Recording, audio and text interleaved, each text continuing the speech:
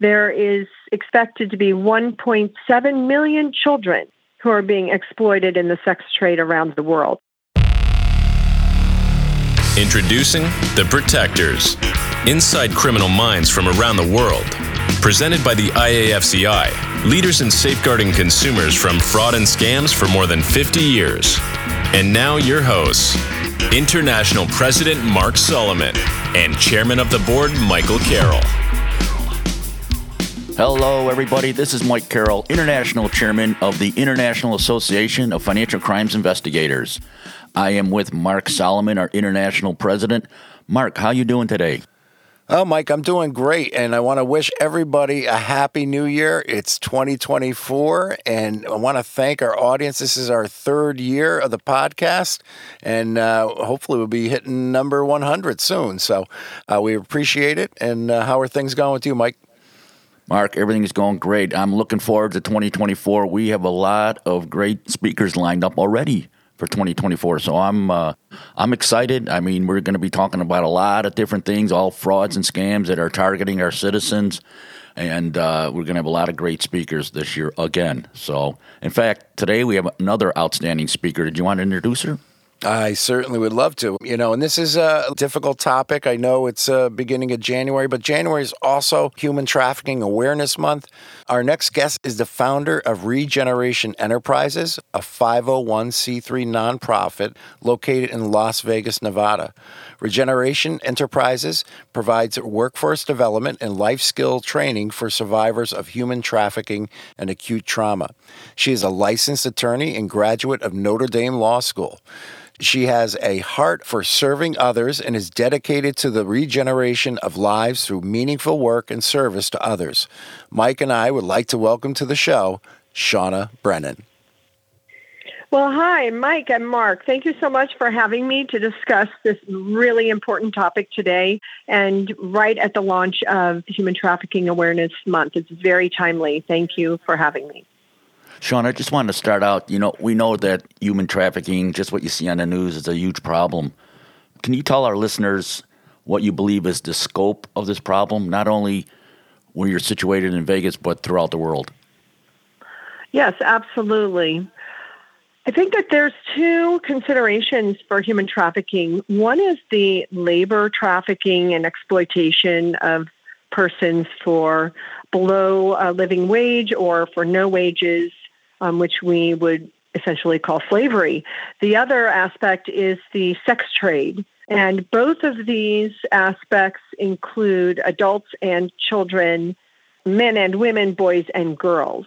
So to our subject, which is the sex trafficking, there is expected to be 1.7 million children who are being exploited in the sex trade around the world. And so that gives you an idea of the scope. And this is not just something in other countries. This is something that is also prevalent in the United States. Yeah, Shauna, that number is huge. And I was reading in preparation for this is that there's an estimated 27.6 million victims worldwide that are being trafficked, whether it's labor or sex traffic. And, just thinking about that, I think the population of Texas alone is 29 million. So just imagine the entire state of Texas, pretty much everybody in that state is a trafficking victim. I mean, it's horrible. Well, and also I think it's a monetary issue. They're estimating $150 billion a year is generated from human trafficking. Wow. So this insidious problem is really driving a lot of revenue. So we have to be able to prioritize human beings over money. So, Shauna, we've had a lot of subject matter experts come on the podcast previously about human trafficking. We'd love to get your opinion as to how these victims are targeted. Yeah, that's a really great question. Unfortunately, with the pretty woman idea, people think that it's something voluntary, and that's really the exception. I would say maybe 5 to 10% of people in the sex trade, men and women, are there voluntarily. And generally, if you dig deeper, they did have some type of inappropriate sexual contact as children. They were usually molested. So we find that almost every person who is human trafficked or in the sex trade was originally molested. Most of them, over 65%, are coming from foster care systems in the United States. It's a very insidious problem. In other countries, very often it is a family member who will sell, usually a girl, into a brothel, and that's for monetary gain for the family. And so it varies depending on the jurisdiction, how the person got into it. We do find that there's a pretty high incidence of literally abduction, like the movie Taken. That is a real scenario. And they can turn a high school honor student to be a sex worker on the street in less than 72 hours. And the way that they do that is by drugging them, gang raping them, filming that, and threatening their families and threatening to publish the film. So the people are intimidated and drugged into the sex trade. And the minor, the age of the person is just based on the demand of the area. So, that's going to be a factor of the demand. Shauna, how do victims escape the life of exploitation? And what are some of the actions that need to happen? Yeah, that's a really great question. I think there's several points of contact with people who are in the life of exploitation. One is they might be arrested related to either a solicitation, sex trade, some kind of related violence. And so that's a great place to get the message to them that there's another life that they can have. So there are a lot of good prison outreaches to let them know. And I think it's worthwhile for law enforcement to look at increasing those efforts of the messaging. And then another way is that there's contact made with these people if they're in a public place, like at a strip club or working a segment as a prostitute. Then there are outreach programs to try to get them the message. There's a problem with that, though, because generally their pimp is nearby and will be violent, either harm them or harm the people bringing them the message. So the other is for them to escape or be rescued. So there are several organizations that facilitate those rescues and offer them the opportunity. One of the big problems that we see is that the pimps especially in the U.S., they like for the ladies to have at least one child, and then they hold the child back as a threat for them to come back. Wow. And so this is a problem. So if someone is in a rescue, then they need to be accounting for that there is a child and the woman's going to want the child. And so it's a bit of a coordinated effort. And Shauna, years ago, I listened to another speaker, Tamia Nagy, and just met her recently in New York at a conference. And I want to go back to what you said about breaking sort of the human spirit within 72 hours. And she talked a lot about that. She was a victim, a survivor. And she talked about, how much physical violence, how much threats are going on, and why is it that they're able to break the spirit so quickly with these victims? Well, I would suggest that the people were innocent. And so you have someone who is not tough and experienced in life. And so the innocent are rather easy to exploit, like a child. And so they have generally been educated to be loving and obedient and to have modesty. So something like being gang raped on film and then told that that's going to be sent to your family and friends. Well, that's humiliating just on its own. But imagine if they're drugging you, pumping you up with heroin, now you're actually an addict in less than 3 days. Now you need another fix.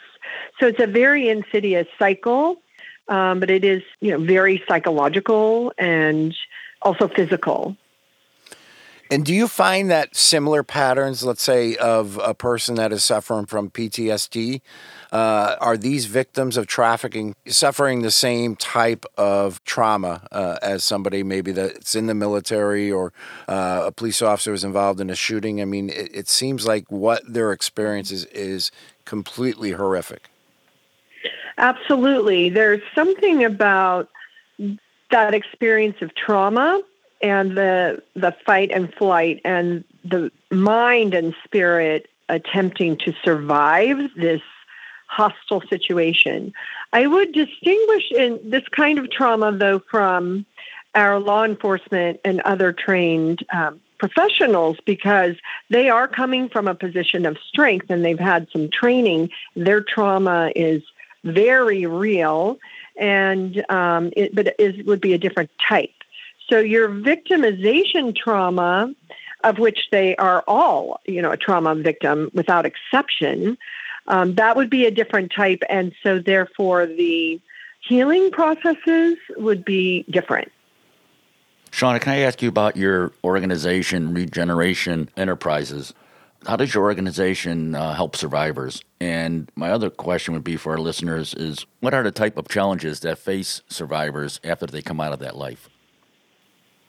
Well, by way of background, when I was becoming involved in this area about 14 years ago, and I became involved in the organizations that were serving women in human trafficking and coming out, both awareness, women in the life and men, and then those who came out of the life, I recognized that there was a gap in the continuation of care after the rescue period. So the studies have shown 3 to 5 years continuation of care to reduce recidivism. And so I focused on that. That area is called phase 2 because it is after the first year of recovery. Those are usually residential programs with medical care and so forth. So by the time we meet the ladies and the gentlemen in their recovery program, now we're talking to them about a path to meaningful employment, how they can receive independence through financial accomplishments. And so we assess what are their skills, what are their gaps, and legal documents. How about that? Can't get a job without Social Security card, some kind of legal documentation to be here, a birth certificate, so forth. So we started kind of that wraparound continuation of care, and we offer, for example, computer literacy. Because let's take a warehouse job, great for survivors because you can make, say, $25 an hour with Amazon. That's a great living wage, but you have to be computer literate. Even the warehouse jobs now are keyboarding, right? So we work with them to learn those skills, and then we work with the employers to create that path to employment, make sure they have secure housing, they have clothing, everything they need for workforce readiness. And then we also provide life skills training, such as financial literacy. Shauna, you bring up an excellent point. A lot of these individuals that are trafficked, whether they're children or young adults, they may have very little work experience. And then is there discrimination, going on where, they look at somebody, maybe they've been arrested for prostitution, or maybe they developed a drug addiction because of what they went through. And how hard is it? And I'm so happy that your organization is helping them, teach them life skills, and then also getting an opportunity to get into the workforce. It must be challenging for these victims. Yes, that's a very good point. It's challenging, I think, because of the stigma, because if people find out that they had any kind of sexual exploitation or sex trade, then they really do look at them differently, and then they tend to be re-victimized. So you hate to think that happens, but it's common in the workplace. Someone would say, I'm not going to give you your paycheck till you give me a sexual favor for free. So this does happen, and as part of their recovery, they're encouraged to, in a healthy environment, tell their stories, but obviously they can't always do so. I mean, we're just in an environment where everyone cannot be trusted. But I think the bigger issue is the criminal records. If they are misdemeanors and solicitation-oriented, we can get them cleared. But many times they're compounded with other felonies, for example, battery or drug charges. Some of this is gang-related. We find that a lot of the gangs are selling women instead of selling drugs, because then the women come back. First off, it's repeating inventory, and then their charges aren't as, if they're caught, as the pimp, very little enforcement against them compared to if it was drugs. So we're seeing a change in the makeup of that organized crime. So one typical example is a woman who at 18 had solicitation charges, but also gang-related charges and drug-related charges, none of which were her doing. It's just because it was a gang operation. So we're not going to be able to get those charges removed. So to your point, there are some limitations. There will not be jobs they'll be able to do because of that record. And so we're sensitive to that, and we like to set them up for success. So we encourage them to go into areas that are not going to be conflicted by the criminal record if we can't clear it. Sean, I wanted to ask, if a victim of human trafficking wants to get out of that life, how do they reach out to you? Is that something that like local law enforcement would know about your organization? They can refer them to you, but how would they reach out to you? Yeah, excellent. We do have a nationwide hotline, and we can post that number on your site. I will say the number now if someone wants to jot it down, 888-373-7888. That is a nationally unified hotline. And also the Metro State Las Vegas Metropolitan Police Department does have a special task force. They are responsive. If it's a minor, if it's an adult, if whatever the situation, they have the right team in place. Immediately, someone is assigned a caseworker, and the caseworker will place them in a residential program suitable to them. So there are many here, including Salvation Army Seeds of Hope is, in fact, the largest housing provider for the Phase 1 rescue right off the street. And so those resources are available. We are Phase 2, so they're already coming out of their housing. We don't get involved in the immediate rescue. But those resources are available. And then we meet the women and men in these facilities. So they're already out of the life. That's their pathway to us. And for our audience, if you guys are driving or doing something right now, we'll make sure that we put that phone number in our show notes. So, Sean, I want to ask you a question here is that, you know, a lot of times maybe it's not law enforcement that has the contact with the victim. Maybe it's a hospital. Maybe it's a store clerk. Maybe it's, someone else other than law enforcement. What are some of the signs and things that the community should be looking for, to potentially spot a person that's being trafficked?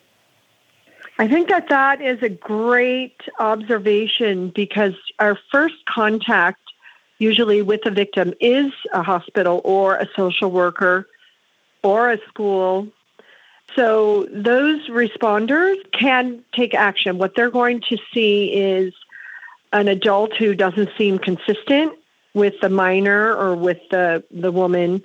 And so they're controlling them. They're not allowing them to speak for themselves. They're speaking for them. They will not leave their side. It's kind of an unnatural, unhealthy interaction. Usually the victim will not make any eye contact, will not answer for themselves. There is very often some physical abuse that's happened. So we recommend that there is specific training. So if the organizations can offer training, that would be helpful. And the training we offer is actually through Homeland Security. So those are things to look for. And then what they have to do is to separate out that adult figure and interview the person separately. So the exploiter must be removed. And so this is one of the first things to try, maybe bring in a chaplain or someone to bring out this as a sympathizer to have the person to speak. So this is where the critical contact is happening, because many times they don't realize that they're being exploited. We see this with foreign nationals who expected to be in the sex trade at 12 years old. And so they don't realize that that doesn't happen in the United States and that they don't have to have sex with people, strangers, and that they can go to school and have a future. So this is an insidious problem, and those first responders are important. And then who they can contact is every city has a rape crisis center. Those are trained caseworkers who will come and respond. Also, again, most police departments, most, say, Salvation Army, other organizations have a special division. Of course, your placement through Child Protective Services, they should be qualified to respond. So let's say you were the nurse and you see this But more likely, honestly, it's the person at 7-Eleven, it's the nail tech, and it's the drive-through coffee shop. And when I drive through, I ask them, I said, if someone was in my car being held against their will and you observed it, would you know what to do? And they're like, no. Right. So, yeah, and these are your points of contact. And I said, well, call Metro, take a picture of the license plate, describe what you saw, and remember what you saw. Write it down right away. We have phones. Take pictures. That's great advice. And so that may save a life. Yeah, that is great advice where, we see something, say something. I go back to that slogan, but it applies here in human trafficking as well. Hey, Shauna, can I ask you, you mentioned this in pre-interview, there are those that come from a country that the lifestyle, is terrible. And they come to this country and involved in human trafficking that, I'm not saying voluntarily involved, but it might be better than where they came from and how they were living at their old country. Is there a percentage of those involved in human trafficking that are there because it's just better than where they came from? I don't know the percentage. Part of the problem is it's that subculture, so it's not caught or recorded. What I do know is we catch them in peripheral services. So we have a maternity home here in Henderson, Nevada, and they had a 14-year-old pregnant girl, and she was Nicaraguan. They're trying to find out how she got pregnant. And it turns out she's living, with her uncle, not really her uncle, 20 other children in the house, and they're all either workforce labor or they are sex trade workers. And that was their life. That's what they knew. None of them were blood relatives. And it was an atrocity because this uncle was actually paid through the foster care system for all 20 relatives, allegedly. And then all of those kids were working and making them money. It was just the worst scenario. And this young woman didn't realize she was being exploited. So, they got her into the proper care. She kept her child, raised her child, came back a few years later and said, well, thank you. She wasn't aware she was being exploited. Now she's in college. She's raising her child. So this is an example. In that case, the neighbors, people would see something. And really, honestly, we have to stop the demand. People have got to stop using under minimum wage workers. You have to stop doing it. You have to stop paying for sex. I'm sorry, but the demand has got to be stopped. Shauna, what I found very interesting, too, is that most victims are aware that they're victims in almost any other crime. But in this case, a lot of the victims don't realize it. And you pointed out one excellent example there with the girl from Nicaragua. But why is it that so many don't realize it right off the bat that they're victims? I would say another common one in this sex trafficking is the Romeo pimp. So someone starts by grooming young girl or boy, usually targeting someone who is a little bit of an outcast or outsider. They offer them a lot of affection and attention at a vulnerable age when, of course, everybody needed that, and buy them lavish gifts and give them experiences. Let's go to a fancy dinner. Let's dress up. Who doesn't want to do that, honestly? And they may be from a good family or they may be a broken home, but we find that these young people are responsive to that. Then once they have the emotional attachment, then the pimp says, well, you love me, then we're going to have a party tonight. And at this party, you're going to take care of my friends. And then they start like that. I don't know that they realize that there's money transaction. They're now already sexually active with their Romeo pimp, and they think it's their boyfriend. They always call it their boyfriend. And then now there's but it's just for fun. It's fun. Maybe we're drunk. Maybe it's just because I asked you to. And it's not really forced, but it's enticed upon them. So that's one example. Sean, I want to turn our attention to public awareness here and the importance of that. And over the summer, I saw probably one of the most incredible movies, heartfelt movies I've seen in my lifetime, and that's The Sound of Freedom. And it recently came out on streaming. So if anybody in our audience hasn't seen it yet, please. It really addresses the issue of global human trafficking. But what more can be done to bring awareness? What can we do in our everyday lives, during our work days? What can we do to bring more awareness so we could eradicate human trafficking? Yeah, I really appreciate your mentioning that because the conversation is being elevated. And I think having an understanding that this insipid conduct is happening is very important, because if you shine a light on the conduct, then it will stop. I mean, we see success in other countries where they have a campaign against, say, sex for money. If that campaign is against sex for money, then there's a reduction in sex for money. It's very interesting. So Sweden, for example, had a campaign that said that only a pervert would pay for sex. Okay, now you got to love this, because if you've ever been to Sweden, you understand it's what they call an amoral country. You're going to have sex with anything but a child and an animal. Really, they don't care. They don't care. And so for them to say that paying money for sex makes you a pervert was big. That was a big one, because they stigmatized commercial sexualization. That is awesome. So part of it is changing the mindset. We have to change the mindset. You don't pay for sex. You don't have sex unless it's consensual. Yeah, and it also brings up a great point where I don't think people think this occurs here in the United States. They hear about it in other countries, but it is here. It's in every one of our communities. And I think the more we, like I said, shine the light on it, the better chances we have of freeing many of these victims, putting those that are the traffickers behind bars, and hopefully reducing this horrific crime. Well, I might add that it also is prevalent at professional sports, unfortunately. And that might be something similar to the old Vegas motto, what happens in Vegas stays in Vegas. Look, that's just not true.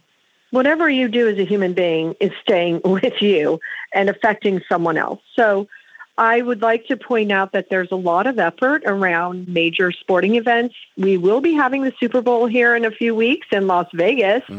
And so one example of efforts is an organization called Free International, and they target missing and exploited children every year at the Super Bowl, about 5 days before and 5 days after in Las Vegas. It'll be more so this year because the Super Bowl is in Las Vegas.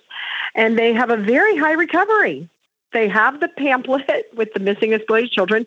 They work with Metro. They train their teams. They go out, and they recover these children. And the parents come into town because they believe that their children were in the Las Vegas area.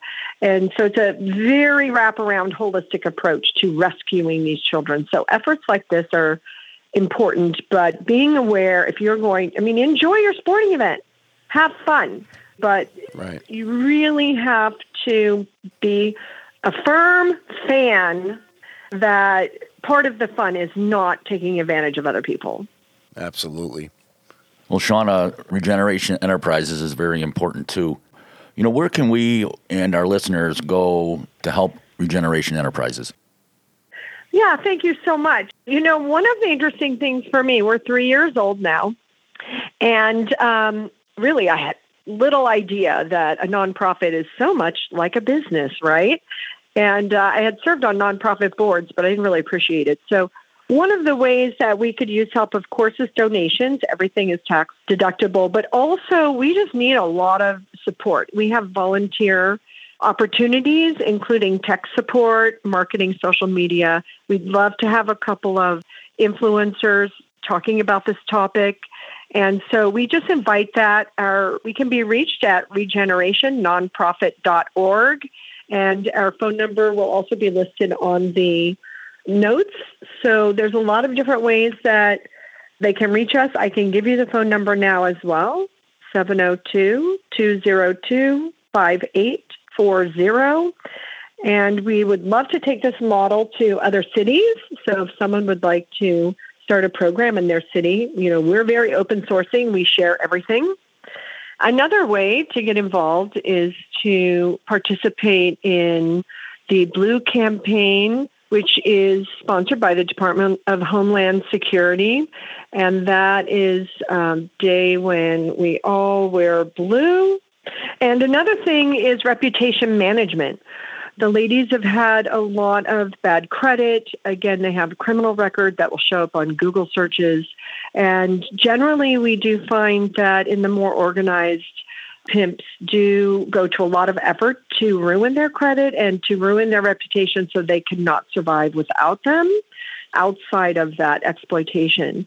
And so we could really use a lot of help with reputation management so that these ladies can rebuild their identity. And they generally have had a name change, but there's no history. So that would be another way that your listeners could help us. Yeah, Sean, I wanted to follow up on that, mentioning looking for volunteers. Is there any type of qualifications you would need from volunteers? Maybe it's something related to interviewing and things like that.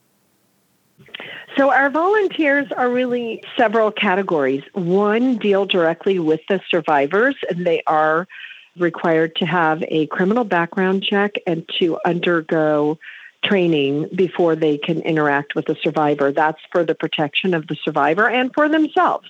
We have certain protocols. Okay. Then we have just a lot of volunteers that never contact with the survivor. And so those are more of the back office, the forward-facing, like the marketing. And so there's plenty to do.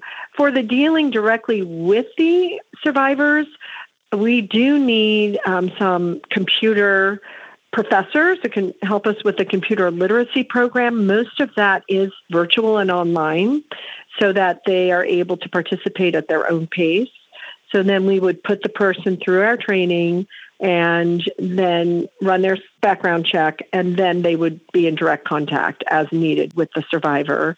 And then another, say we have financial mentors, we have people who are hands-on, take them to get their clothing fitting from Dress for Success. We collaborate with other nonprofits. We find, though, that they need a lot of hands-on assistance because they didn't have any independence generally, so they have to relearn those steps to be able to do things for themselves. Well, Shauna, I want to, we talk about shining a light in the darkness, and you are that light for what you're doing with Regeneration Enterprises. I can't thank you enough for what you're doing, your mission is, and sharing this information with our audience today. So we hope to get you back when you're free again and really continue on this conversation. Hopefully we can eradicate this problem here in the United States and globally. So thank you again. Hey, Sean, I just want to mention our podcast is IFCI presents The Protectors, and you are also a protector. You're a protector of those that are victims of these heinous crimes, and we thank you for what you do. My pleasure, and thank you again for the opportunity, and I know that we can really change some lives together. Thank you. All right, folks. Well, I want to thank our audience once again for tuning in. Happy 2024. We hope this year is great. And again, we thank you for what you're doing and spread the word. You guys are our warriors. You're the people on the front line that could get this information out to other people. And Mike, where can we be found? You can find us on Spotify, Apple Music, Stitcher, wherever you listen to podcasts, we're there. That's right. And we also go to our protectorspodcast.com. And if you want to send us an email, you could send it to IAFCI protectorspodcast@gmail.com. So, Mike, great episode. We hope this gets around the world several different times and for what Shauna and her organization is doing. So with that, I'm going to sign off. I'm Mark Solomon from Connecticut. And this is Mike Carroll from Chicago. Thanks for listening. Thanks for listening to today's podcast. Remember, as you join the fight to protect our citizens, you're not alone. With more than 6,500 members from around the world, the men and women of the IAFCI are standing together with you. To learn more or to join the IAFCI, please visit our website at www.iafci.org. The Protectors podcast is produced by Modified Media and is available for free wherever you listen to podcasts. The hosts and guests' opinions are their own and do not reflect those of management, employers, or sponsors. Listeners are encouraged to contact law enforcement if they suspect being a victim of a crime.